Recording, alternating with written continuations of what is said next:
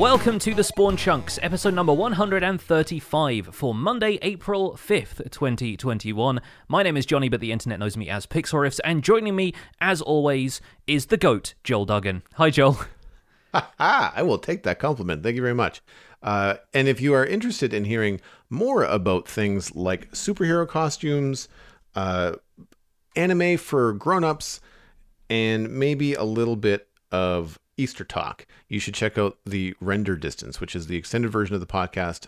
Jonny and I have a conversation before every podcast, and we share that extra audio with our supporters over at patreon.com/the Spawn Chunks. And another thing that you can get access to as a patron is the quarterly hangouts that we do once a quarter to talk about how the podcast is doing. And the next one is coming up on Saturday, April 10th, 5 p.m. UK time, 12 p.m. Eastern, or UTC -4 for the Americas. And that'll be live in the Discord. The channels are all pretty self-explanatory, and if you're in the Discord, you'll get a heads up before it happens. But again, Saturday, April 10th is the next quarterly hangout for Q1 in 2021.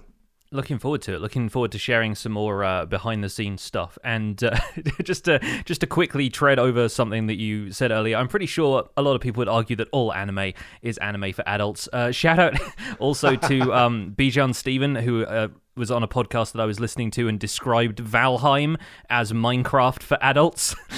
and then I think he had to backpedal back over that, and he popped into my stream this week, and I was like, look at me playing I'm playing Valheim for children right now, and he was like, it's for teens, Minecraft is for teens. So yes, both of us quite beyond our teenage years, I think it's fair to say at this point, but still having spent a week or so playing Minecraft. What were you up to this week? What did you get done in Minecraft?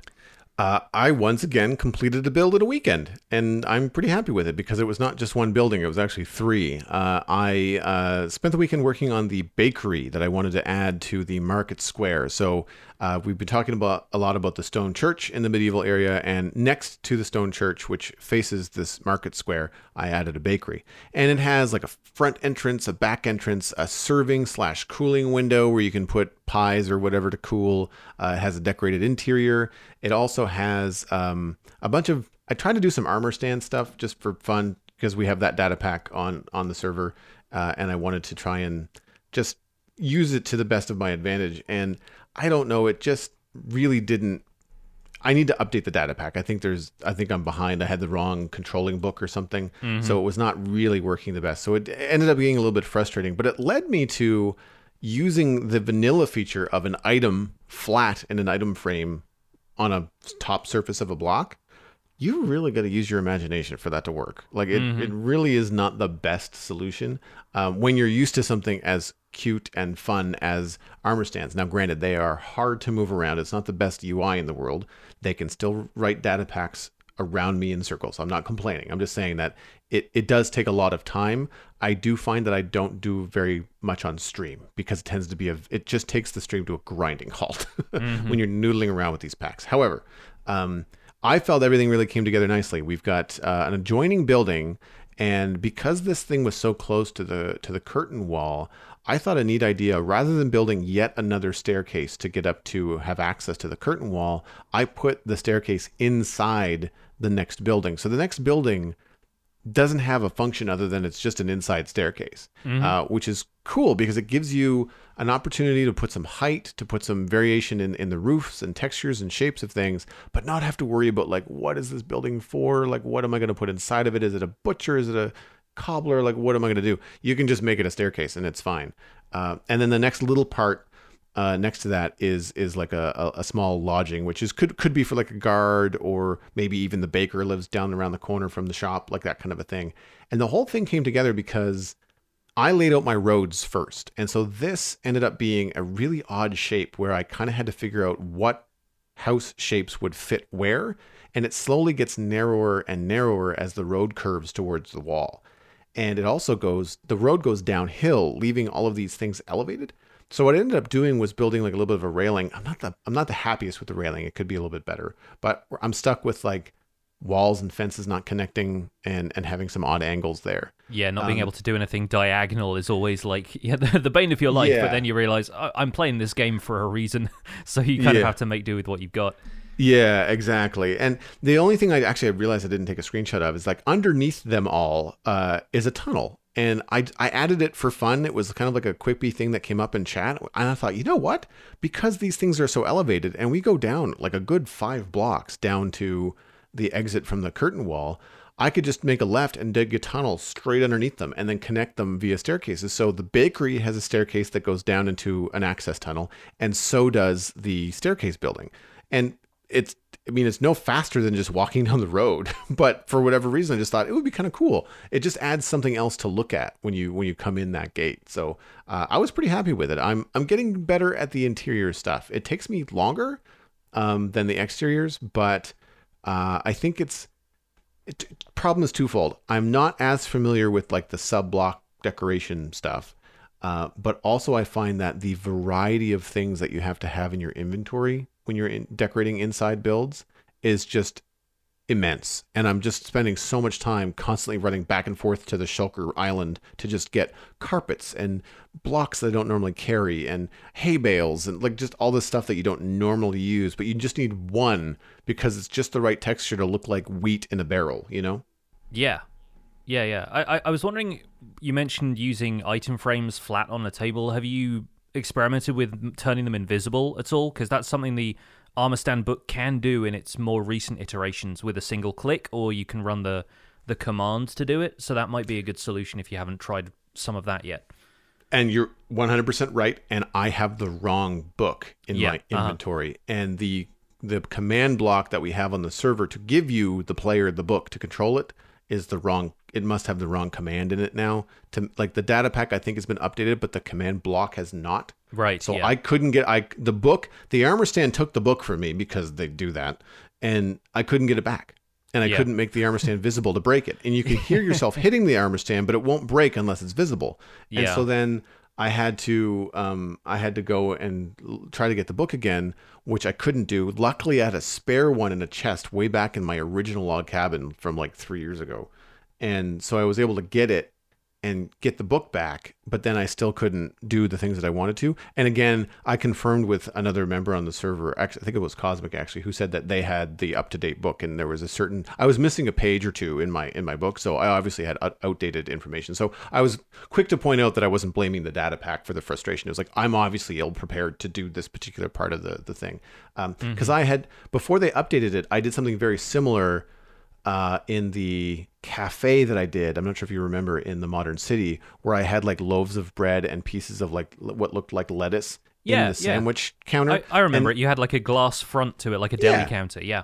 Yeah, and it was very effective. And I wanted to do something similar like this and have like a row of bread like lined up on the drying, or not the drying, but the cooling window, you know, in the bakery. And I just didn't get to that, but it's on my list. I need to update a couple of other data packs on the server, so I'll do that. But yes, I'd like to do the hidden item frame thing. They work okay for signs. I'd like to maybe do a custom texture pack just for the medieval area, just to kind of like maybe dull down the brightness of the frames. Maybe give them like a spruce frame instead of the oak. Just to kind of help them blend in a little bit more with more wood types and stuff. But other than that, like I'm really happy with the build. I keep on doing this thing where I put multiple paths through the builds that I'm doing. Like there's a back door, there's a front door, there's a staircase, there's a tunnel, there's all these different ways that you can go through it. And I find that I start using the building as I'm building it, rather than always walking around or using the scaffolding. I'm just like, well, wait a minute, I have a staircase, I'll just use it. Yeah. It makes sense too, because there are so many, even in sort of medieval times, you got to have multiple ways out of a house in case like a fire starts in there or something, and like, right. You know, it's maybe a more modern thought in terms of safety when you're building something larger, like where is the fire path? But of course, you know, it's a practical thing to have multiple entrances and exits to a house. Even if that just leads out to like a back garden, you know, you have somewhere you can hop the fence and you're okay. So yeah, it does make a lot of sense. And if you're using those as infrastructural things, there's that middle ground between this is an aesthetic build, but it's also disguising something practical about the way you navigate the world as a player. So yeah, I think it's good to have that kind of stuff in mind when you're building stuff like this. And I think that it helps when you're like when you're stuck for like, how do I do this roof? Or how am I going to carry this complicated overlapping roof over to the next build? And you're like, oh, wait a minute. I was going to build a staircase here, but it no longer fits. What if I build a back door here?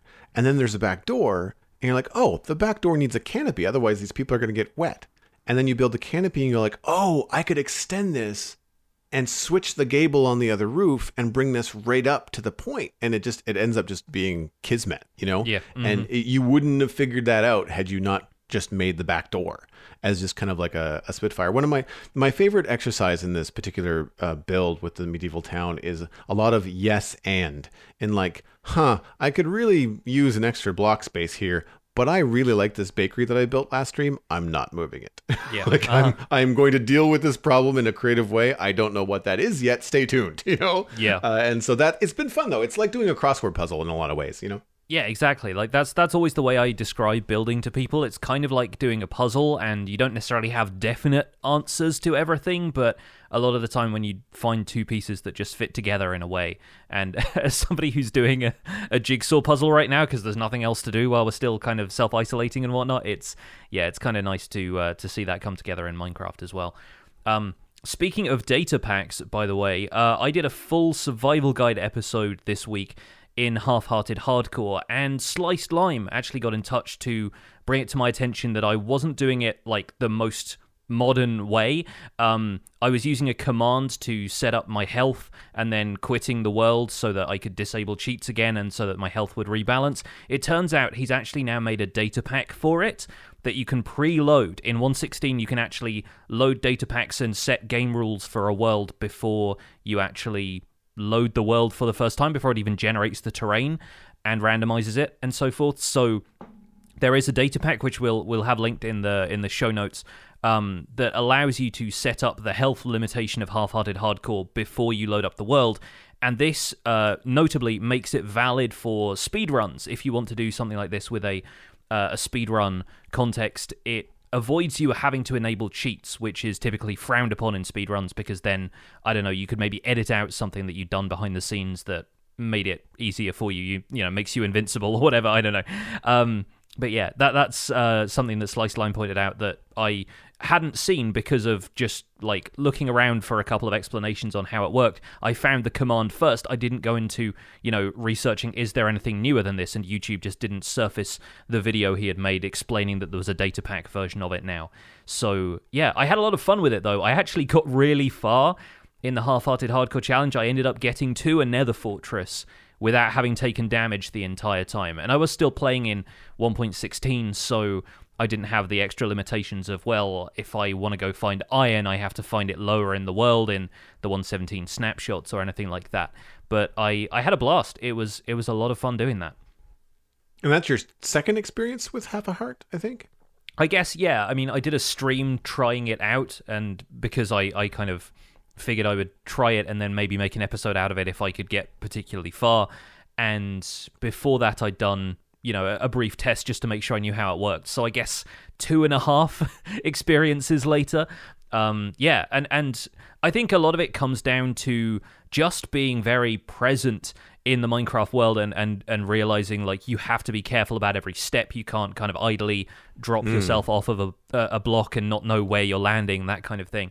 The stuff that we take for granted. And it's nice to experience it that way, which is why I felt like I should do an episode about it in Survival Guide to begin with, is that it really feels like it's teaching you something about the experience that you can't get any other way, and really making you kind of develop this encyclopedic knowledge of, okay, well, if I do this, then that's going to damage me. You know, if I walk into a spruce taiga, I better be aware of berry bushes. If I, you know, walk into, if I decide to go swimming, I better make sure I'm not around any pufferfish, because they can do melee damage to you as well as poison you.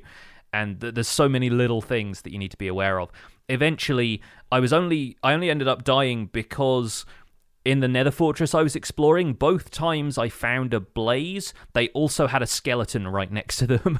And one of them was around a corner, and I just turned the wrong way as I exited the corridor, and I turned right and then turned left, immediately found a blaze and a skeleton facing me down, hit the blaze and was shot by the skeleton from the side. So some people pointed out that, like, the way people typically get around that, if there's a blind corner like that, is they'll take advantage of third person view, and they'll actually just pop out to third person and use that to look around the corner so you have a wider field of view.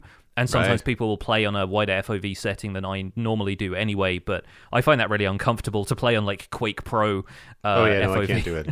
So it's kind of fun to mess around with that stuff, and I'm sure some people have had much more successful runs than I did. But hey, it was a fun time, and I'm glad that I did it.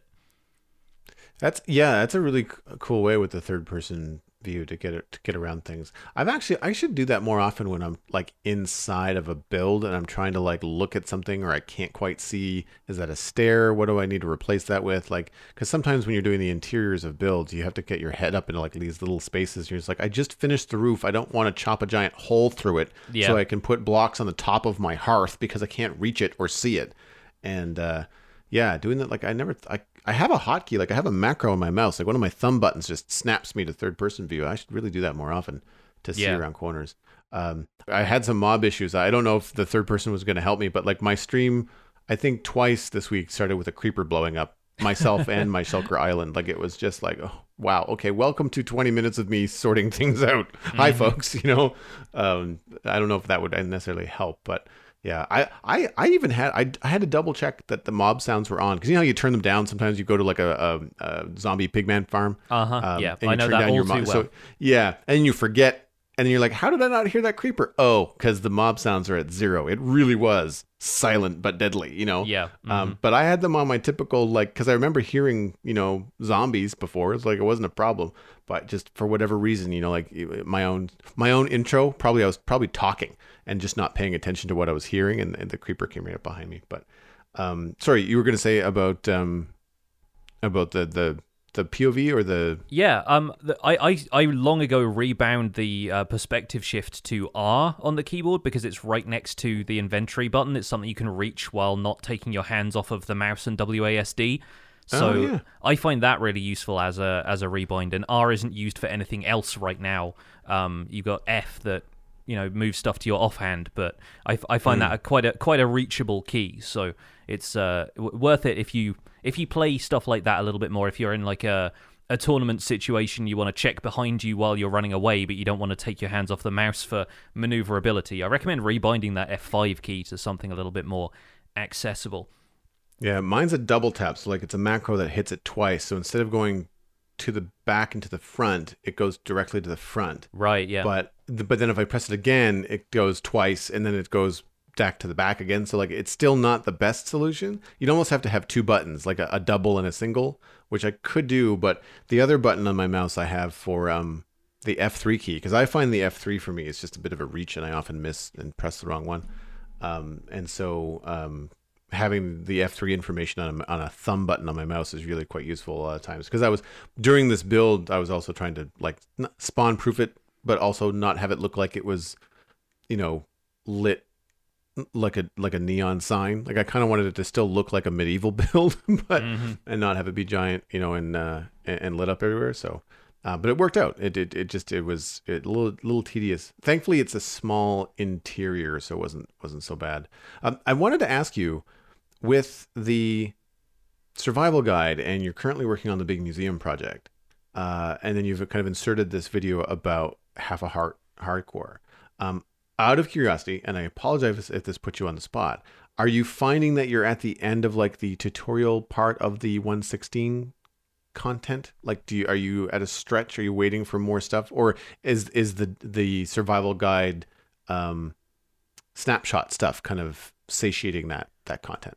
Yeah, I found that for a while, actually, the survival guide is no longer really a series about like what you need to know about Minecraft to survive. It's much more about, hey, here's stuff you can do in Minecraft while you're waiting for new stuff. And that's kind of the way I've been taking it. So a lot of people have noted in my comments section that it's become more of a let's play than it has a guide, but I think a lot of it is now just compiling a lot of information about Minecraft and going into like trivia and stuff that you might not know.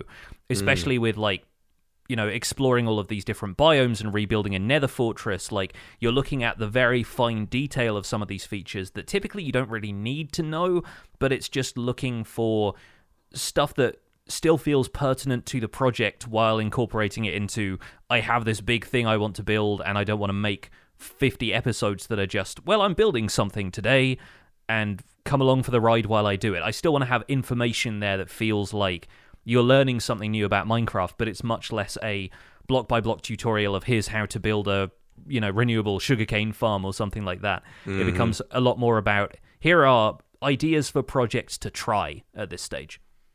Nice. I would imagine there'll be another shift back to a slightly more tutorial vibe when 1.17 comes out because of how much is changing. Oh yeah, I mean, I'm starting a season 2 of Survival Guide in 1.17, and it's gonna start from scratch, basically. Nice. So yeah. I'm gonna treat it as though people are new to Minecraft again, which is potentially going to be a little bit of a weird shift for people who've been following me for the last couple of years. But I think it's the right thing to do, and we'll get up to speed pretty quickly with 1.17. But a new world just means a chance to retread some of the stuff that we did in the early stages of the game, but with much more terrain generation taken into account, new villagers taken into account, and all of the stuff that people who restart their worlds with every update would have experienced every time. Speaking of which, we should absolutely get into the news, because the other thing I've been doing this week is exploring the snapshot. We got a snapshot this week. 21W13A was released for Java Edition. There was also a Bedrock Edition beta, I believe, but we'll cover the Java Edition snapshot primarily here. New features in 21W13A include the goat and an alternate monochrome logo splash screen. The goats now spawn in existing Minecraft 1.16.5 mountain biomes. Goats can be tempted to breed with wheat and can also be, carried around. They will follow you around if you're holding wheat. Goats are another source of milk with a bucket, same as cows. And goats are also incredible jumpers, as I'm sure people will be aware if they've seen a goat gleefully jump over them at about a 4-block height. Other changes in 21W13A include tweaks to caves, ore distribution, and powdered snow. Dripstone clusters can now be found rarely in normal caves. Axolotls and glow squid now spawn naturally in underground water sources. There's been a bit of a change to axolotl AI. They will chase after and attack squid, glow squid, tropical fish, cod, salmon, pufferfish, drowned guardians, and elder guardians. But there is a 2-minute cooldown after an axolotl hunts any passive targets before they will hunt again. And axolotls will now prioritize hostile mobs over passive mobs and attack them every time. Bees also have a bit of an AI change. They now see flowering azalea and flowering azalea leaves as flowers. There have been additions to the Wandering Trader and the Stonemason trades, as well as additions to chest loot tables.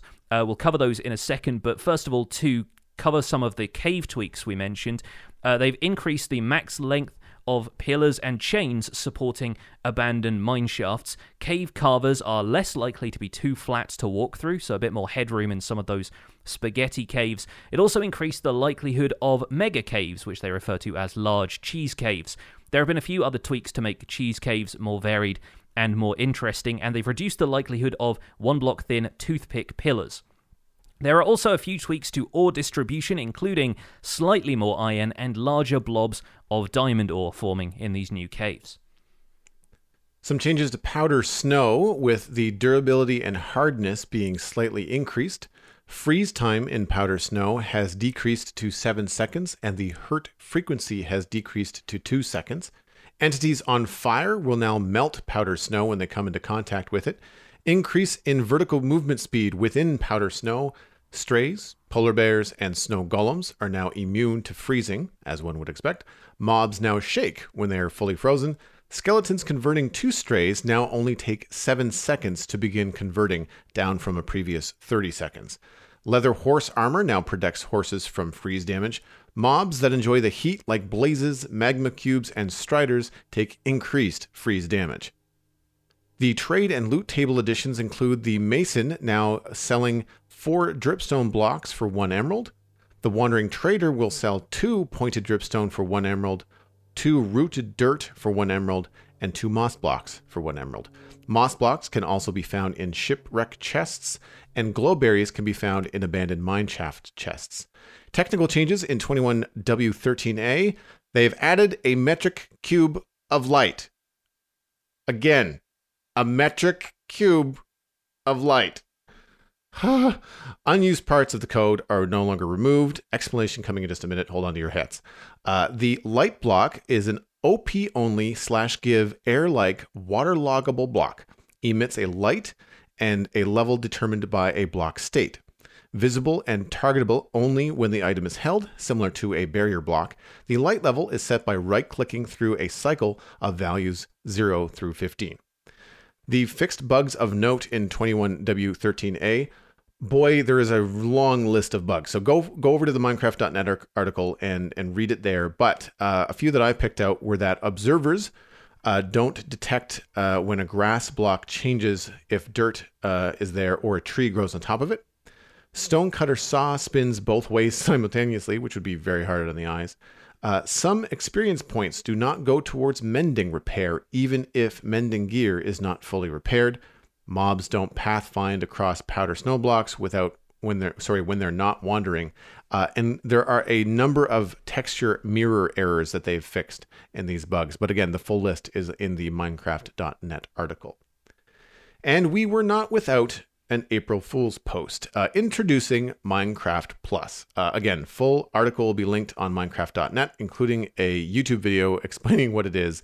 Basically, it's a retro Microsoft Windows Plus screensaver download, but you can get the gist by watching the YouTube video. Yeah, so let's talk a little bit about Minecraft Plus while it's still fresh in our minds. I thought this was fun. It was a fun diversion and kind of a neat throwback to an era I'm sure many of us, including probably some of the Minecraft devs and art team, remember quite fondly.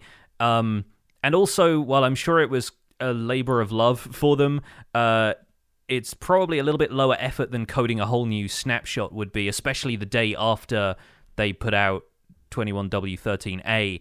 And I honestly think this might have been a good move, given the amount of discourse we've seen online where the developers have had to push back against people saying, like, why isn't there a snapshot this week? What are you guys doing?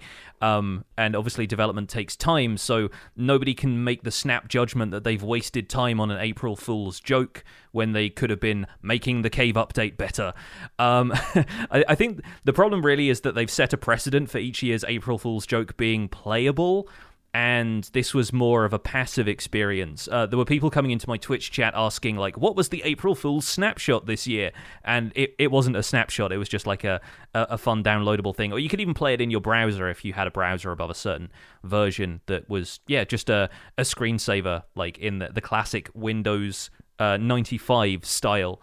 And as somebody who's seen a bunch of screensavers from that era, it certainly resonated with me. How about you, Joel? Oh, yeah. No, I'm old enough to have had, I think Windows 95 was probably one of the first versions of Windows that I had that I remember, because we would have had family computers when I was a teenager, about when that was coming out. I remember Solitaire, I remember the screensavers, I remember all that kind of stuff. I will confess I'm not the biggest April Fool's fan, especially in the world. Yeah, especially in the internet where you just can't get away from it. You can't trust anything you read. The problem that I have, I actually got called out by an April Fool's joke, or caught out, I guess I should say. I won't name names. I won't even describe what happened, but I was watching a YouTube video, not on April 1st, but I neglected to look when it was posted. And it was a fairly decent presentation for the first 3 minutes, until I realized, it's an April Fool's thing. I was mad. I left a thumbs down. I was just like, I don't mind a good joke, but I don't like it when it's misleading. And I think there's been this precedent of, like, present something very cool as if it's real and then yank the rug out from under people. And I don't like that. I don't like that feeling. An example of something I thought was really funny, though, people know that I've been playing Satisfactory a lot, and they pushed an update on April 1st, and all it did was give you a bobblehead. So you, as the engineer, had this giant head, and if you rode around in the factory cart, your head would stick out of the factory cart like you're a Mario Kart character. Nice, yeah. It's like big head mode in like the old Tony Hawk's games and whatnot. Yeah, exactly. So that was funny. And then some of the aliens were different shapes. They took the giant whale thing and they made it the size of a cow. It's usually the size of like a dinosaur, right? Like, so they changed a bunch of stuff like that. It affected no gameplay.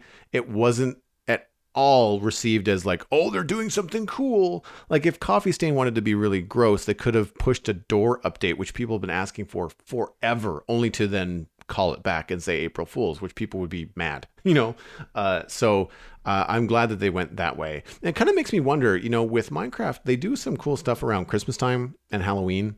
And I wonder if they could do something in the game April 1st. Now, I don't know if it would be possible because they'd have to push something new every April. But you could do something funny like change zombies' heads to be backwards, or like you could just, for that one day, similar to how the Christmas chests happen at Christmas time. And I think it's pumpkins on heads at Halloween. Yeah, it is. Yeah. Yeah, so stuff like that. I think that would be a fun thing to do because no one is going to be confused that it's a game feature, right? They're going to be like, oh, okay, funny, sense of humor. Yeah. The other thing that I think they could do, they've been doing these really cute, really fun animated things with Agnes and Jens for some of the feature updates and the mob votes and stuff like that. And as long as it was very clear that it was jokey from the beginning on April 1st, I think that could be a very fun thing. So it's not an update, it's not a download, it's something that that have a very Minecraft touch to it, but could still be very silly and fun. Yeah, the one thing I was thinking of that was kind of backfired in my opinion was the April 2018 texture update because at the time I think they were working on the texture update for 1.14 and they decided to push like a kind of really lo-fi, like even more lo-fi than actual Minecraft texture pack to basically everybody at once. And I think maybe you could still overwrite it if you had resource packs and stuff, but the problem with that was when content creators decided to make a video that day, what they had was these awful like April Fool's textures, and if it's something that gets pushed to everybody at the same time, then you can't really do a whole lot about it. Whereas I feel like the fun thing about containing that within a snapshot has been it's something that you can voluntarily download, Right, yeah. So I think like little stuff like chests becoming presents around Christmas is fine. It's only for a couple of days, and a lot of the time people are going to take that day off anyway because they're spending it with family. So anyone recording on that day is obviously, just going to be fine with chests looking a little different. But yeah, I feel like if it affects absolutely everybody, then sometimes that can feel a bit more disruptive than fun. I think that's why the Infinity Snapshot last year was possibly the peak of what they could do with a snapshot, because it just had, for a start, so much content in a way that it was actually a version of Minecraft people could play and people did. And then beyond that, it was also kind of road testing some features that ended up being in the game in terms of, custom dimensions and biome tweaks and things like that. So it makes sense that they've kind of reined it in a little bit, done something completely different this year, and then who knows, maybe next year we'll get something even cooler. But yeah, fun and a nice little distraction. I particularly enjoyed the Starfield version with creeper heads instead of white pixels streaking past you. It was a bunch of creeper heads just kind of floating out from the background and passing you in the foreground, Millennium Falcon hyperdrive style. And I like stuff like that. It's just fun and it doesn't do any harm is the main thing. Yeah, no, I agree. I would prefer to have this than something like a feature that would be cool looking, but then ultimately not real. Yeah, without them yanking the rug from under you, kind of thing. Well, let's talk a little about the stuff that they haven't yanked the rug. We'll clarify the section of the show notes or the section of the patch notes here that says unused parts of the code are no longer removed, because I was curious about this as well, and I actually found a really concise post about this from a Reddit user named Forks and Guys. We'll link this comment in the show notes as well, but they said, if anyone is wondering what the unused bit is, basically Mojang has debugging infrastructure that normally gets removed when the game ships because players don't need it, but they are now including it. They're sending it over so that modders can play with it. Compilers also do stuff such as inline constants. Imagine you have a variable that's just an integer. A compiler might replace instances of that variable with an integer, making code more difficult to read. So now those constants are included with the game for people who decompile the code. Put in layman's terms, this will allow modders to have an easier time troubleshooting and fixing bugs. And obviously that's something that Mojang has kind of been moving towards, with sharing large parts of the code on GitHub and refining the terms of what constitutes fair use of their resources. And there's like a few things that have just made it a little bit easier for people who mod Minecraft on a regular basis to do what they do. So it seems like that's a another move towards making sections of the game a little bit more open source. I mean, I don't really, I mean, I understand it in the layman's terms, but I mean, to me, it's a good thing. Like it's clear now what they meant by that in the log from the changelog. But yeah, I mean, a lot of times, we have that scramble when a new version of Minecraft comes out with people waiting for mods, to be updated. And if this makes it faster, then that's a win-win. Yeah, it's not the kind of thing that the average player is really going to interact with, but for people who are coding stuff to, mod Minecraft in general, it's definitely a good thing. Let's move on to something else that we don't necessarily interact with in survival, but does still feel like quite an important part of this changelog, and that's light blocks. I should clarify before we dive into this that Bedrock players are probably familiar with light blocks already. They've been part of Bedrock Edition since 1.13. And thanks to Bedrock Edition numbering, that's not the update Aquatic. That's actually one of the later updates that added some of the village and pillage features like foxes, wither roses, and suspicious stew. But the light block is now going to be a thing in Java, which I think is a pretty big deal for, at the very least, creative builders, right? Because this is a block that acts like a barrier block, is invisible to anybody who isn't holding a light block themselves, and is adjustable based on, right-clicking on it or setting a data value before you place it to determine what light level it emits. But aside from that, it's transparent. It has no collision. A player can walk through it. Mobs can walk through it, and they don't get any kind of weird pathfinding issue. It's basically a really smart addition to the game in terms of creative builds and maps for people to explore if you don't want to have to hide light blocks everywhere. Yeah, and I think that it opens up in a way the process that players are trying to figure out how to get more lighting into your builds without relying on the limited number of blocks that we have that all emit mostly the same volume of light. I don't remember the episode number. I should have looked it up before the show, but we talked about Cubfan135's video quite a long time ago when he was talking about solutions to the lighting problem for endgame players. And I feel like the thing that people come to a lot, especially with emails to the show, is often painting with light, wanting to make anything you want a light emitting block in the game, which is obviously a little bit OP. And this block is for, OP or creative mode only. I would imagine, and as to, a little bit of research before the show, there's already a data pack, dynamic lighting for 21W13A by L30 on Planet Minecraft. I'll have the link in the show notes. And I mean, so this does what it says in the tin. It adds dynamic lighting similar to Optifine to vanilla Minecraft using this light block without having to have Optifine. Mm-hmm. And so you can still have, the torch in your hand lighting your way without causing issue or without needing Optifine. I would argue that while that's cool, most people use Optifine now anyway just for performance. So I don't know how big of a deal that is for dynamic lighting. However, I was watching Exumavoid do his summation of the snapshot, and he was just very excited to see what data packs will be created and get this into survival, like allow you to craft this block in survival via data pack so that you can do this kind of stuff in your survival builds. Because so many of us want to be able to look into that dark corner, have it be a light level of maybe 4 or something, just so you can see what's going on aesthetically, or be able to light something so that it's mob proof. You're not getting rained on by creepers in your church rafters without having to put down lanterns or torches or other spawn proofing blocks. And on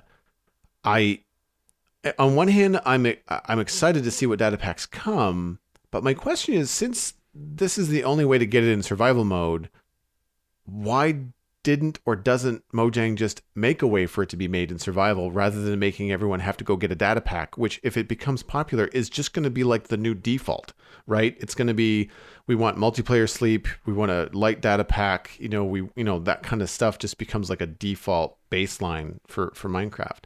And yeah.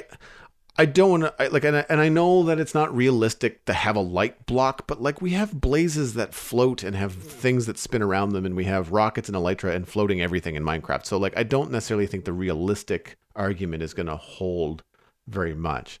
Yeah. So like, I don't know where to land on it. Like, I'm excited about it. It's cool, but I don't know how. I don't want to say practical. I just don't know how clean of a solution it is. Yeah, I think the main reason it isn't available to survival players is because the way it has to function makes it intangible. So much of survival Minecraft relies on, like, you can break the blocks you can see. And, you know, this one has no collision, it's invisible, it can't be interacted with unless you're holding a light source yourself. I mean, imagine that for Bedrock players who can't hold other stuff in their offhand. You know, like, as soon as you hold it in your hand, great, but then you can't break it unless you've got the right tool to break it. You put the light block away to take out the tool, the light block in front of you disappears, you can't mine it. You know? And I would assume that anything like this in survival would probably have to be broken, like, with a bare hand. But again, that is then the player interacting with the world in a different way. Nothing in survival has functionality like that. And making a block with collision just turns it into another light source. It's just another... Yes. It has the same issues with the other light sources that we have. Right now, the only thing I can think of that really works like this is a torch. Because torches don't have any collision either. You know, they are, you know, otherwise fairly intangible blocks. You place them down, you walk over them, through them, whatever. The problem is you have to put up with the appearance of a torch being there all of the time. And that ultimately means that you can just walk around bopping torches and picking them up again. And I think the light block isn't going to be available to survival players because of the same reason, like, you know, you don't want to give survival players a barrier block because then it's intangible. You don't know where it is until you're holding something. And this might be the reason we don't have the ability to make non-light source blocks glow, because it just becomes hard to tell where they are and what you need to remove or adjust in survival in order to delete that light source. I think it's, you know, it feels too behind the scenes and technical, and it kind of maybe removes a bit of the immersion. I know you were talking about realism and how that doesn't necessarily apply, but yeah, I feel like it's still the kind of thing that they want to leave open to creative builders.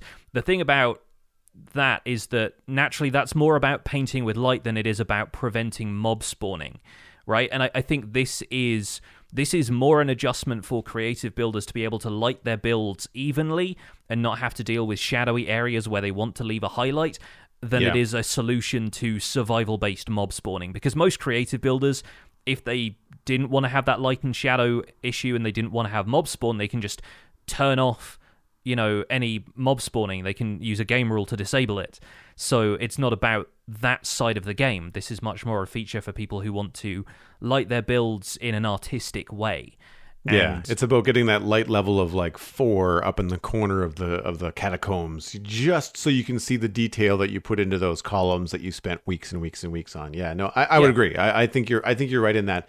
You know, like, it would be confusing to players in survival, and it goes against like the basic, you know, interaction with Minecraft, and that it's absolutely meant to be a tool for creative people. But I'm wondering how down the line it's going to be used with data packs. Like, because I mean, with a data pack you can also assign it, you know, the thing in your hand could have a model. There could be a way for it to be visible in the world. I don't know how, you know, like, I feel like because of the experience that I've had with data packs that turn things like trapdoors into tables and chairs. The chair is a pig, for Pete's sake. It's a pig with a saddle and the pig's invisible. So stuff like that it's really, I know how deep data packs can go. And so I'm wondering what the community is going to come up with that I haven't been able to think of in 5 days, you know? Yeah, I mean, the point, I think, is that using a data pack is really going to be a choice, and it's a choice that is made by people who know Minecraft well enough at this point to understand that they can't achieve what they're trying to achieve with the resources available to them, which is why people go to stuff like the Armor Stand book if they want more detail and sub-block stuff, or, you know, they go to, your tables and chairs data pack if you want more access to stuff like furniture.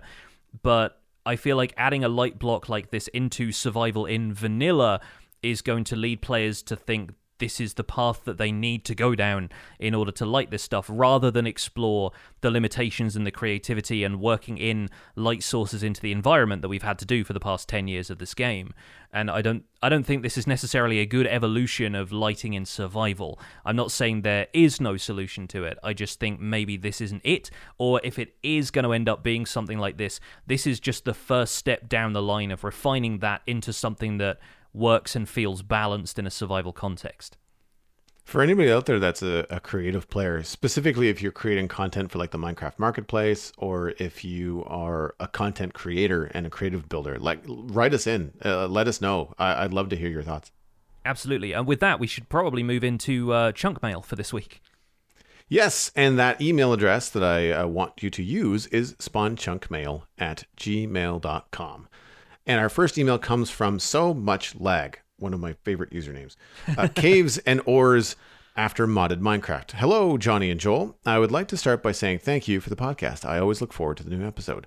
I have only ever played vanilla Minecraft, but I recently tried a mod pack to change things up. While I wasn't a fan of everything, one aspect that really stood out to me was the caves and the mining experience.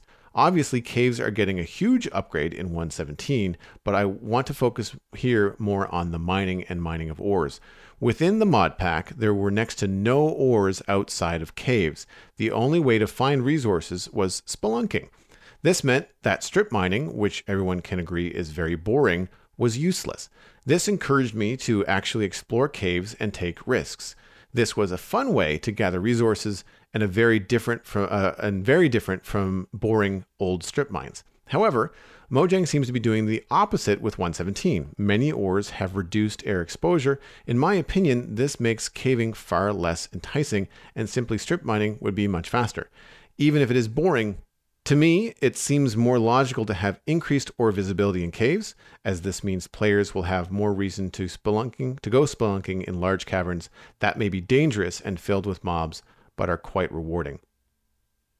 As a final thought, it seems possible that one of the reasons players and content creators thinking diamonds are too common is because they're exploring with night vision on in spectator mode, which makes everything much easier to see. Players in survival won't be able to instantly see everything in a cave. Thanks for reading. So much lag has fell out of the world. Well, I'm going to disagree with the last point that players in survival wouldn't be able to instantly see everything in a cave. My YouTube comments section instantly sees a lot of stuff in a cave that I apparently miss as I'm wandering around not gathering all of the lapis and the redstone.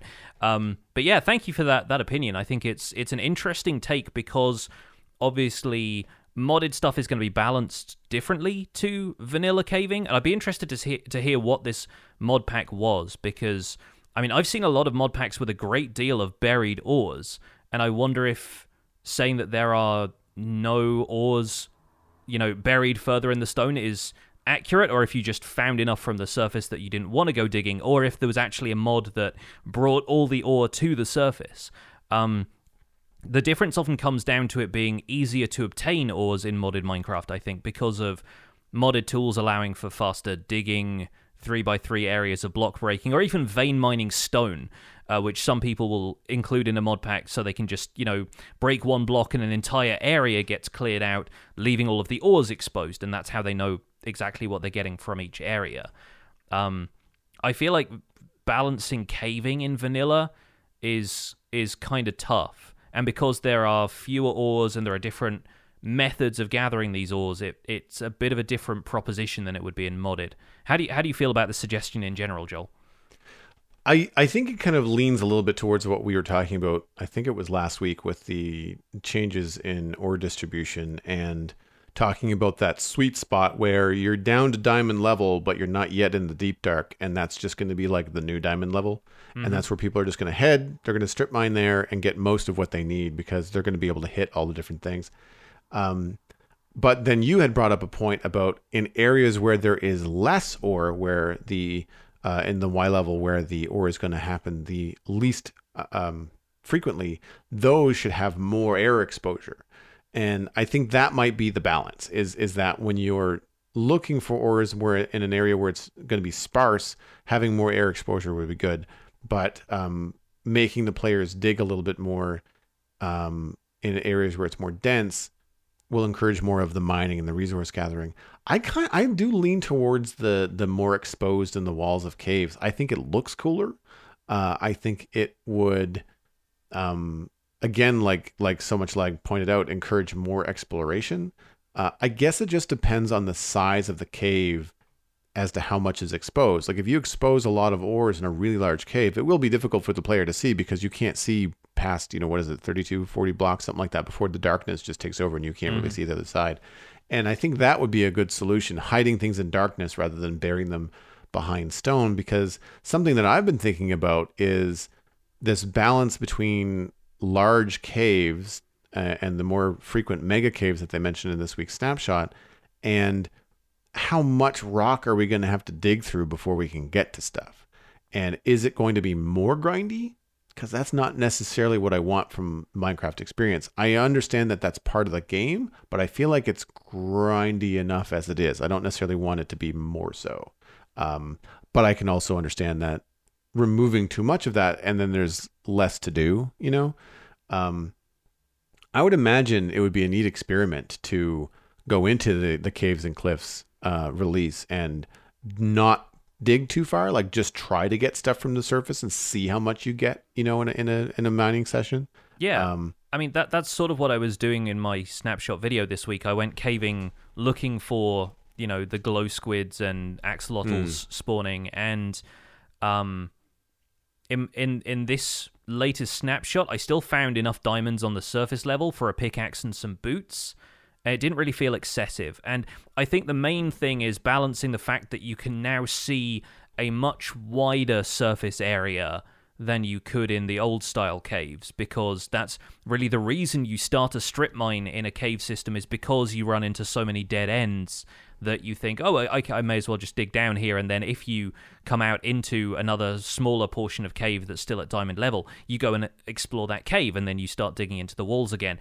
Now there is such a vast open area, you might be able to see exposed ores from further away, and you can take the approach of exploring much more of that cave on foot and kind of traversing a larger area than you could previously, which I think leads to you probably exploring more blocks worth of area, and so it balances out, because even when you've got like less ore you got like a lower proportion of diamonds in these caves, you are simply looking at more exposed blocks to begin with, which is what branch mining does. The whole point is to expose as many blocks in a more systematic way.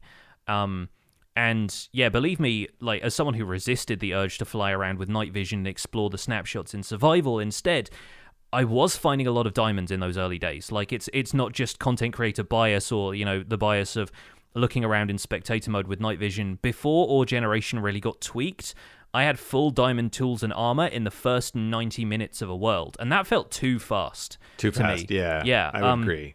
And I feel like, even in the kind of situations where you're trying to gear up quickly, like a UHC or something like that, 90 minutes is probably like close to the end of a UHC. If somebody has full diamond armor, they are winning that battle royale at the end, So I think, yeah, it is balanced a little bit more with just the size of these caves a little bit better, and it's easier to say on paper there are fewer diamonds visible to the surface, and you're comparing that to your experience of caving in 1.16 where you don't really find diamonds on the surface much anyway, and you think, there's going to be no diamonds. Not the case, believe me. Right. There's just a lot more exposed blocks. Yeah, the surface area in those mega caves is a lot. It's a lot, yeah, and we'll get into a bit more of the cave formation and stuff in this discussion in this week's episode, but I think regardless of how inviting Mojang makes caves, and there are other reasons to explore the caves as well. You've got like lush caves and dripstone caves coming in, so there are resources to find beyond just precious materials. I think some players are still going to prefer to branch mine for resources anyway, because it's safer, it yields larger amounts of building material, and depending on your strategy, it's very systematic. If you're exploring a certain amount of area, you are guaranteeing that you're going to find ores because you're exposing as many blocks as possible. And it's really about balancing effort versus reward. Branch mining or strip mining, I would argue, should be more rewarding because it feels like you're putting more effort in. Whereas, until combat gets rebalanced, PvE in caves is pretty easy for the experienced player. The example I always give is that if you've got a shield, you can block a point-blank creeper explosion on hard and take no damage. All the mobs around you will die, and this creeper's going to deal no damage to you. So it really takes very little time to go through a cave and strip all of the resources from the surface, if that's where they all are. I wanted to bring up a tweet that King B-Dogs made, and I'll quote this verbatim. Quote, when ore distribution is tweaked for new cave generation, the progression in early game could really change. It makes me wonder if we made diamond much lower down, it could take longer to get diamond and feel like a longer journey. And that sounds like an exciting shake-up to me. So this was tweeted back in February. This was February 10th. So obviously they were still kind of working out what the new ore generation was going to look like. But again, I don't think Mojang wants you to have full diamond armor in 90 minutes. I think they still want you to be able to find diamonds by exploring caves, and I think we're getting closer to the sweet spot where people who have a variety of approaches to mining are going to be rewarded for the amount of effort they put in. Yeah, I'm curious to see how that in-game meta goes as we get closer to the release, and once the release actually comes and you realize like how that's going to happen. I don't know how my experience is going to be because of course we're not updating. Or we are updating the Citadel, we're not starting over again. So, I mean, I already have diamond gear. I don't even wear diamond gear. Yeah, exactly. I have netherite tools and stuff, but like I don't know how much of that is really going to be a thing. That's why I'm interested to try a survival, let's play with the snapshots, because I'm curious about how that's going to go. Yeah, it's going to be an interesting one. Let's move on to the next email, which is, again, related to the snapshots. This one is from Torda66, and the subject is the dazzling glow squid. Hey, Jonny and Joel, I was thinking recently about some of the new features coming in the Caves and Cliffs update and noticed the glow squid already feels like an overlooked feature even before it's been fully released. I have a couple of ideas to share with you about how this mob could be a bit more interesting. During the Minecon livestream, the animation of the glow squid showed it hypnotizing the player, but that feature has not been implemented into the actual game. An actual hypnotic effect would be very difficult to implement, but it could perhaps be simulated by having a dazzling effect if you looked at it, similar to how Endermen become aggressive when you look at them. I would imagine that it'd be similar to the nausea effect, except it might show bursts of light, as if you'd just been dazzled by a bright light, maybe lasting for around 30 seconds, in which you'd be vulnerable to some kind of attack or the glow squid gets away. Of course, it would need to be considered how to make it accessible, as I imagine that bright flashing lights would not be entirely safe for the entire player base. Another feature that's been discussed on the show before is implementing some kind of flare. What if the glow ink sac could be crafted into a flare that could be thrown or launched, creating some kind of light-emitting goo on contact, which could be temporary or permanent? Either way, I think these features would add value to the glow squid and encourage players to seek them out. What are your thoughts on how the glow squid could be improved to become more than an ambient mob with a fairly niche use? Thanks again for the outstanding podcast. Happy mining and crafting, Torda66. So there's an image attached to the email. They did a little art rendering of what they thought this might look like. I'll have that in the show notes as well. I'm imagining something similar to like maybe the freeze effect on your screen. So not like a big bright white flash. I thought it was also really nice that they pointed out that wouldn't be safe for all players. For accessibility reasons, and yes. It's the kind of thing that I think would also be affected by the slider that now changes nausea effects and lessens the wobble that you get as you go through nether portals. But that's at least a good point, and thank you for bringing that up.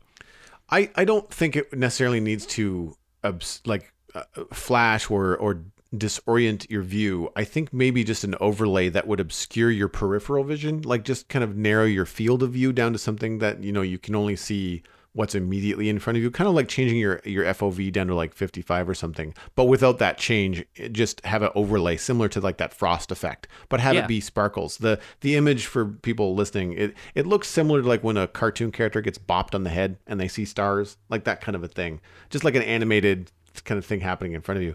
And I think that would be kind of neat. I don't think it necessarily has to come with an attack or anything like that. It could make hunting glow squids harder. right? It could maybe encourage players to use axolotls to get glow squids instead of trying to get them themselves, because maybe the axolotl isn't affected. Or maybe the axolotl is affected and gets dizzy when it attacks glow squids, which would be very cute. Like there could be some fun depth there. I just thought it was a neat idea. We've talked about flares and throwable light sources and stuff like that on the show before. I don't necessarily think we have to rehash that here, but I do wish that there was more to the glow ink sacks than just the glow item frame. I feel like the 1-to-1 use there is a little myopic, and maybe there's more to it. Now, I don't know what that is yet, but I feel like there could be some potential uses for it. I like the idea of like glow sticks, like the glow sticks you'd see at like parties and like Halloween and stuff like that. That could be kind of fun. Like a glow ink sack and a glass bottle. Like what does that make for people? I don't know. But yeah, I feel like there could be more done with the glow ink sack beyond just the item frame.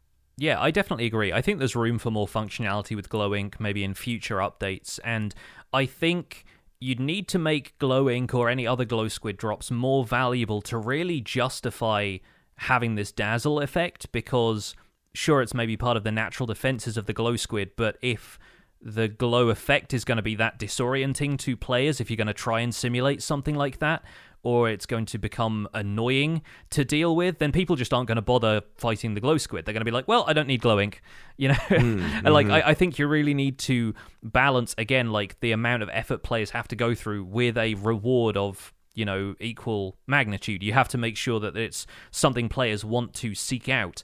And right now, glow ink is good for a variety of reasons, just for visibility and stuff like that, but it doesn't necessarily have a great deal of value beyond that. And the glow squid having this kind of defense mechanism isn't going to be all that helpful to players. It's going to feel a little bit more annoying than anything else, and would discourage players from interacting with something newer. Maybe further down the line, though, could be justified. So if glow ink gets more uses, we could see something like this being implemented as you fight the glow squid. I might have to backtrack a little bit. Correct me if I'm wrong, but if I'm remembering the glow ink snapshot update, you can also use glow ink on signs. Like you can make signs glow. Yeah, it makes the text much more visible in darker areas or against other types of wood. Yeah. Right. Okay, good. I realized I just said only glow item frames. I was like, no, there's more than that. That was too narrow. I knew there was something else, but okay, good. I'm glad I caught that. Save your emails. Yeah. Again, still a fairly niche use though, as Torda pointed out. It's the kind of thing that most players are probably still going to do, like oak signs with black text on for readability, and you can customize a bit more of that now. But yeah, I think the glow squid, when I've encountered them in the snapshots, have actually been quite fun, and maybe it's just the fact that they're new, because they do spawn naturally in the world now, so it was cool seeing them in caves for the first time, and they really do stand out, compared to the squid and other aquatic life. They don't have that shadowy effect that is cast on them by a lack of block light sources. They pop out in the same way that the sign text and the glow item frames are supposed to pop out, so I think it adds some interest to those darker environments before you add a ton of light sources around, and the underwater aquifers that you find glow squid do seem quite at home there. Was I more than just diverted by them for a couple of minutes? Not really. I don't see myself interacting with them a whole lot more until I want to get large supplies of glow ink for whatever. But I think it's just kind of cool that they exist right now, and while I'm sure the community is against adding more, loosely speaking, ambient mobs, I don't think there's really any harm in them right now. I do want them in an aquarium. Like, I'd love to have some snooty penthouse with like an in-wall aquarium with a bunch of glowy squid swimming around. I think that would be fun. Just adding movement, I think, to builds is really cool. Makes me remember, I think it was Impulse that did like a guardian squid thing in like season 5 or 6 of Hermitcraft. He had like a laser light show on top of laser his light show. base.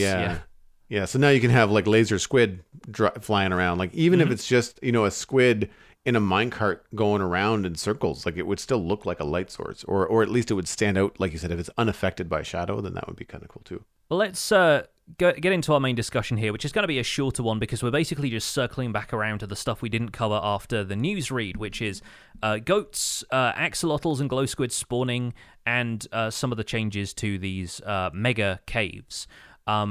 So, having run around the caves in the snapshots, I think the main thing I'm taking away from it is that in one of the recent Dev Diary videos, they talked about making the feeling of caving similar to the feeling you get when exploring the surface.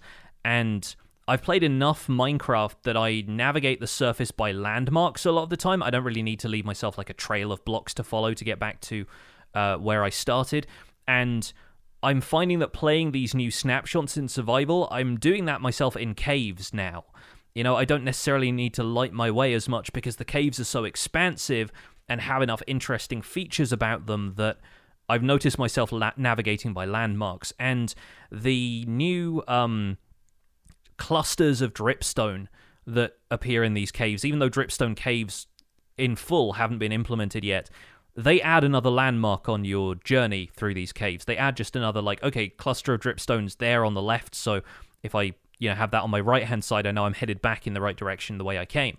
There's lots of little things popping up now that make it easier to navigate in such wide open spaces. And I think overall the picture of what we're getting with the cave update is becoming a lot clearer to me. And I'm liking the way it's going so far.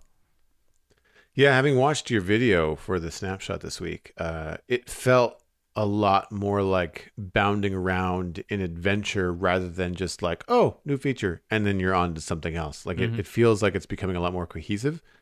And I mean, all the changes that they described about Mega Cave sounds good to me.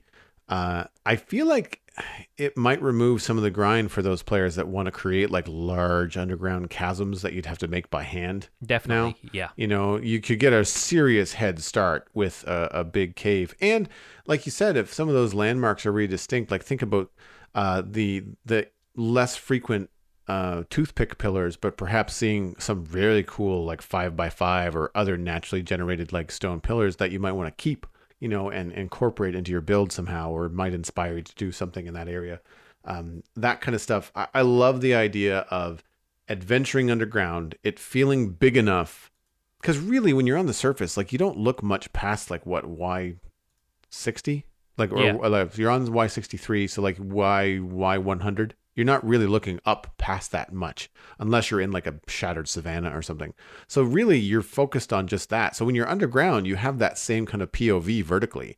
And there's enough room now with going down to -64 that you can kind of have that experience and be able to travel both vertically and horizontally and explore in that way. And it looks really cool. I noticed the big thing that I noticed in the change was you being distracted by the carvers being tall enough to walk through.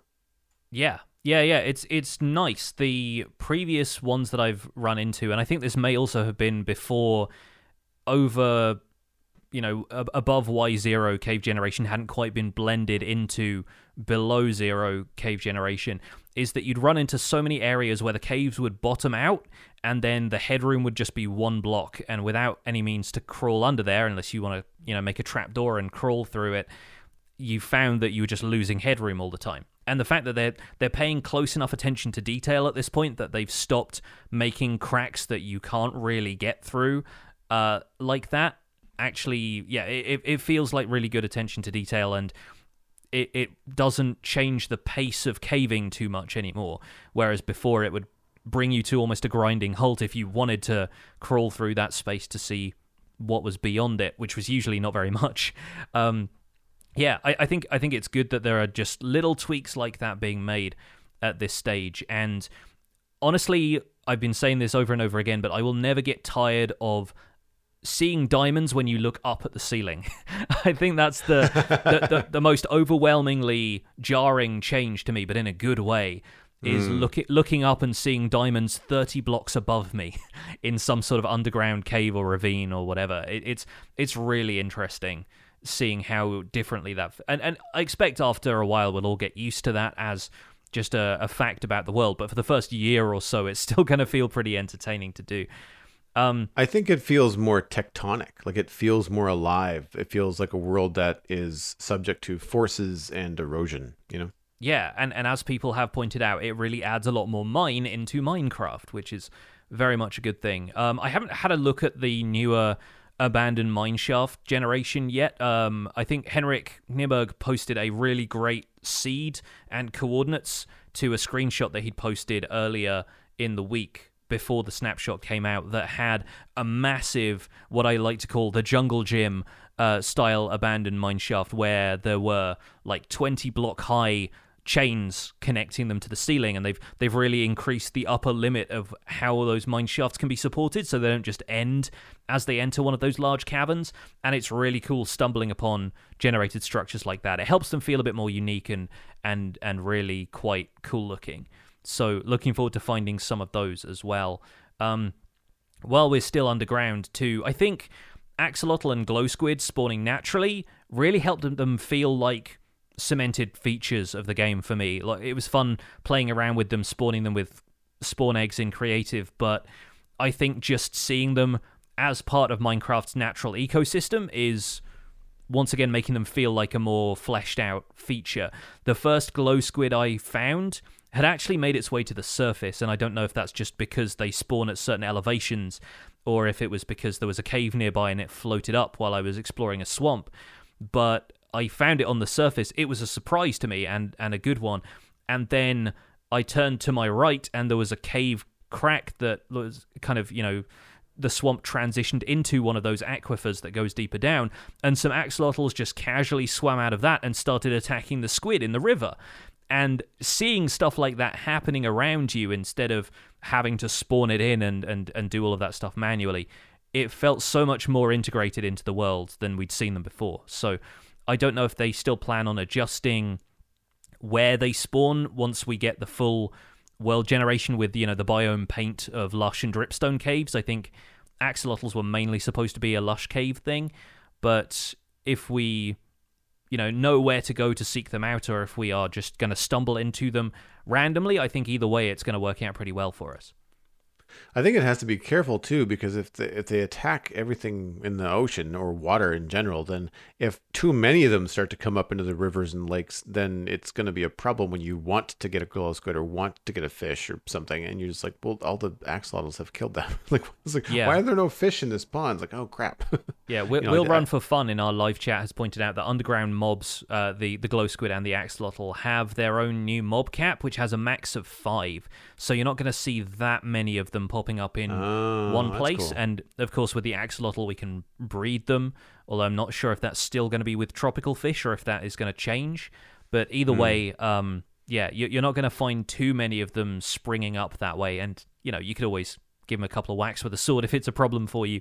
But you're still not going to want to put them in an aquarium, even though they have a cooldown on attacking stuff now. They're gonna take out your precious glow squid in your penthouse apartment. So you probably want to keep them in separate tanks at that stage. Separate tanks, yeah. It would be neat to have them close enough that they could detect one another, and then just watch them watch one run while the other one tries to get to the other. I wonder with the cooldown, and you might be able to clarify this, because I think you mentioned something in the original changelog that I didn't realize, is that while they prioritize hostile mobs over passive mobs, the 2-minute cooldown applies only to passive. Yeah, so correct.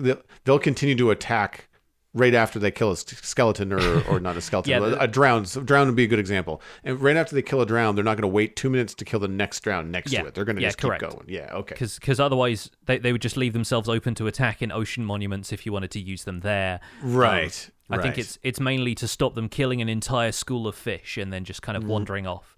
Right. Well, I guess to my concern earlier too is I give you a chance to collect the thing that you want to collect in case you wanted it before they kill everything. I also wonder too if that would be removing players using axolotls as like farms, like to farm glow squid, or to farm, like if you have a place where glow squid are going to spawn and you have it filled with axolotls and they're just going to keep on killing them for you.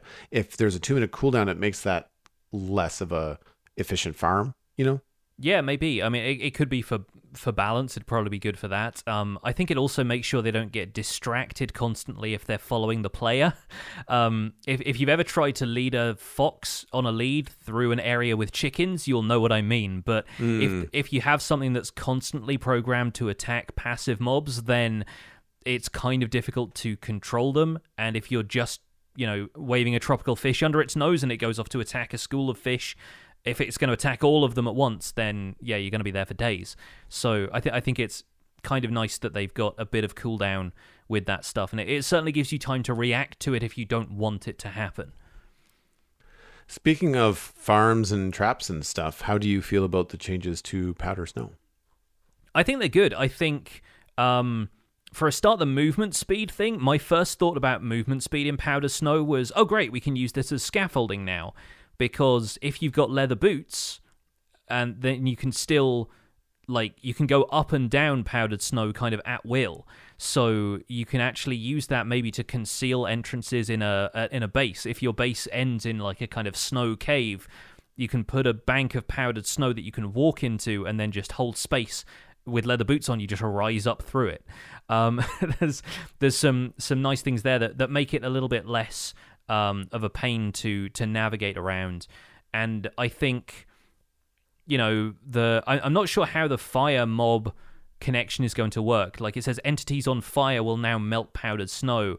So that's obviously a zombie walks in there during the daylight, starts to burn, that destroys the blocks of powdered snow, I guess. Correct. Yep. That also presumably works with flaming arrows. So players who are trying to seek out traps made with powdered snow could just fire a couple of flame arrows into the ground nearby to test for patches of it. And it might also potentially help you out of the bottom of a snowdrift if you are stuck in powdered snow, just to fire a couple of arrows immediately above and below you. Does that also apply to stuff like blazes? Because I saw the note that mobs that enjoy heat, like blazes, magma cubes, and striders, take increased freeze damage, but blazes, if they aggro, will set themselves on fire. So I don't know if that's necessarily the on-fire state in the same way that a burning zombie or a flaming arrow is. But I'm curious to see if powder snow becomes the new meta for damaging blazes on their way to a kill chamber in a blaze farm. There's some interesting stuff there. It's making the block a lot more technical than I think I ever expected it to be, which is good because snowier snow was kind of a bit of a kind of mocking catchphrase of it for a while. So it's nice that it actually has some durability that gives it some place within the technical meta. Refresh my memory. Can you use snow blocks in the Nether, or do they melt? Snow blocks you can use, but they don't really have any kind of function. It's right. It's just water that melts, and ice, if it has a high enough light level, will melt, turn into water, and then evaporate because it doesn't want to leave a water source there. But in the Nether, yeah. So you could use powdered snow in a mob farm in the Nether then? Yeah, I think that is the implication. It just depends whether or not the blazes are lighting themselves on fire once they take damage or something. I don't know how that works. Right. Yeah. Because when they get angry and if they see you, they kind of light on fire and they rise up and stuff like that. So it could ruin your trap. But I'm just thinking but powder snow can also be dispensed using dispensers because it's an item that you can put in a bucket. So potentially there is a way to, dispense an area of powdered snow into something like a blaze spawner to deal damage to them. The problem with blazes, of course, is that they don't drop blaze rods or XP unless you kill them as a player. So you could deal some peripheral damage to them, but then you'd have to deal the final blow yourself. But I can see it potentially being useful. Blaze is a bad example, but magma cubes with the magma cube spawners in bastion remnants. Yeah. If you had the bottom of that lined with powdered snow, the magma cubes would just spawn and then take damage. You just have to have something to collect the magma cubes, or the magma cream, I guess. Yeah, they do drop it regardless of a player kill, so that could be an interesting solution. And anybody who puts a strider in powdered snow, you're a monster. And I have such great affection for striders, as listeners of the show will probably know by this point. On a lighter note, I like the idea of the mobs shaking when they get frozen in powdered snow. Like there was I saw a video of a creeper kind of shaking back and forth, kind of like the striders do when they're away from heat. Like Yes. they get cold. So mobs that are dying or about to take damage in powdered snow start to shake back and forth. And it made me think that I understand that the mob taking damage and dying makes this a very cool block for technical players and farms and stuff and traps, blah, blah, blah.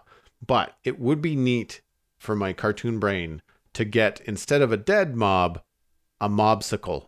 Like, I would love to have a 2x1 cubic meter of frozen creeper in ice block for display. I think like it's totally harmless, like removes all hostility, but having like them encased in snow and not moving, like you can kind of do that if you kind of push glass into them and stuff like that, but then they still kind of turn around and move. It would be cool if they would be frozen in a block. I guess similar to like an animation from Minecraft Dungeons, if you get frozen by something, you know? Yes, yeah, that's what I was looking up. I was trying to find a picture of the player frozen in a block of ice. If you like roll into the water in Minecraft Dungeons, that happens to you. The one thing I was also interested in is the bug fix that prevents mobs from... mobs weren't pathfinding across powdered snow blocks when not wandering. And that implies that, like... it's mobs who are specifically tracking a player or tracking some other kind of prey weren't pathfinding across powdered snow. They were still trying to walk around it. And now that's been fixed. You can potentially, use a player or a villager or whatever to bait zombies into an area with powdered snow and have them fall down through that. So that's potentially, fixing its functionality as a trap block, which is sort of how it's been advertised to begin with, and instead of having them walk across trapdoors, you can have some powdered snow for that. And I think there's definitely some functionality there that's been intended the entire time being worked back into it, which is very good. Yeah, I'm on board. Yeah. Speaking of stuff around powdered snow, goats are now in the snapshot. This is the first time Java has seen goats, which is weird because we've been looking at them in the Bedrock beta and also in Minecraft Dungeons occasionally for a while now. But I hadn't realized that goats had not really been added to Java before this. And they're a neat addition to mountains, but I really feel like they need the new mountain terrain to help them feel like a destination mob, the kind of thing that it's cool to find, because the existing mountains already have, sheep, cows, llamas, a few other things that spawn in the region. And if goats are one of the only things that spawn in the new mountains, that feels much more exciting to me. I think you also get snow bunnies in some areas of the sub-biomes of the new mountains, but I think that's what's really going to make goats feel like a cool new addition to me, is the fact that you find them on these giant new mountains, because finding them in the current extreme hills mountains that we have just didn't really feel all that exciting, honestly. Yeah.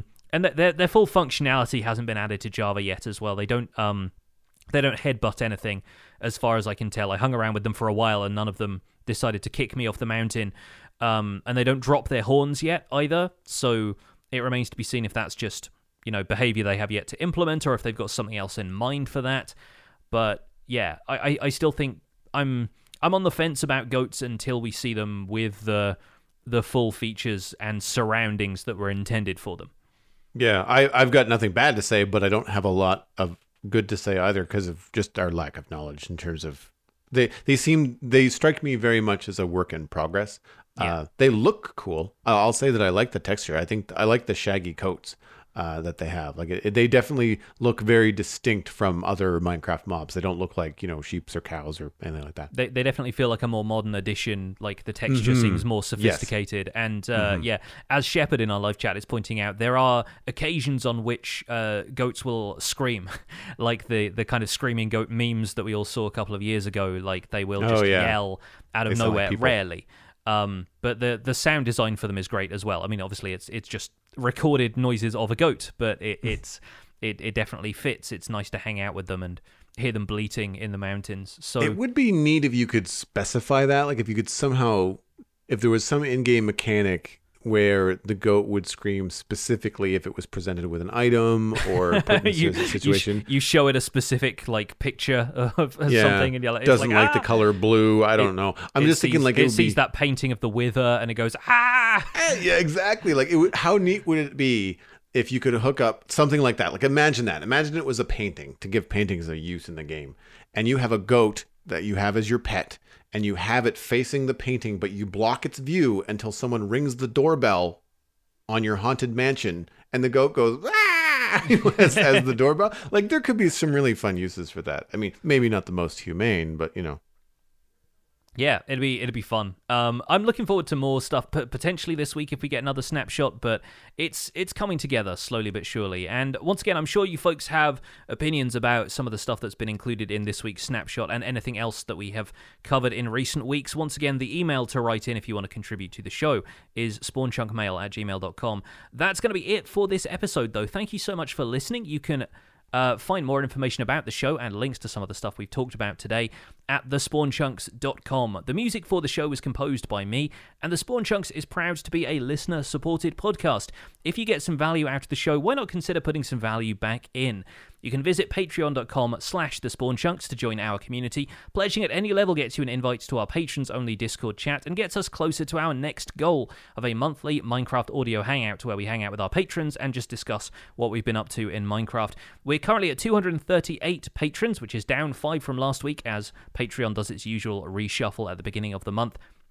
But special thanks go out to our content engineer patrons, General Patton82, Greener Canuck, Hunter555, Jumbo Sale, and Yitz for their support on this episode. Sharing the podcast with your friends is the easiest way to support the show. You can find us at The Spawn Chunks on Twitter and Instagram. Personal recommendations are by far the best way to share the podcast. Just poke a friend in the arm from a safe distance and tell them about the show and where they can go to listen to it. That includes iTunes, Spotify, Google Podcasts, and YouTube. You can email the show at spawnchunkmail@gmail.com. The RSS feed is linked on the spawnchunks.com, and the Patreon-only RSS feed is on the Patreon page. That's where you can listen to the render distance, the extended version of the podcast, and the upcoming quarterly hangout this Saturday. My name is Jonny, but online I go by Pixelriffs. You can find most of what I do at youtube.com/Pixelriffs, where I attempt to make sense of this crazy and wonderful game in a series called The Minecraft Survival Guide. I also stream 3 days a week on Twitch, where I do behind-the-scenes work for Survival Guide and other series. I'm also the voice of the unofficial Hermitcraft recap, which you can find through a quick YouTube search. Aside from that, I'm at Pixelriffs on both Twitter and Instagram. Joel, where can people find you online? Everything I'm doing online, including my illustration and design portfolio, is at joelduggan.com. My other podcast is The Citadel Cafe, and that is about sci-fi and fantasy entertainment. You can find that at thecitadelcafe.com. Looking forward to talking about Falcon and the Winter Soldier this week with my friend Steven. You can follow me at Joel Duggan on social media, and of course Joel Duggan on Twitch, where I'm playing a lot of Minecraft and quite a bit of Satisfactory as well. Thanks for visiting The Spawn Chunks. The world outside is infinite, and that really gets my goat.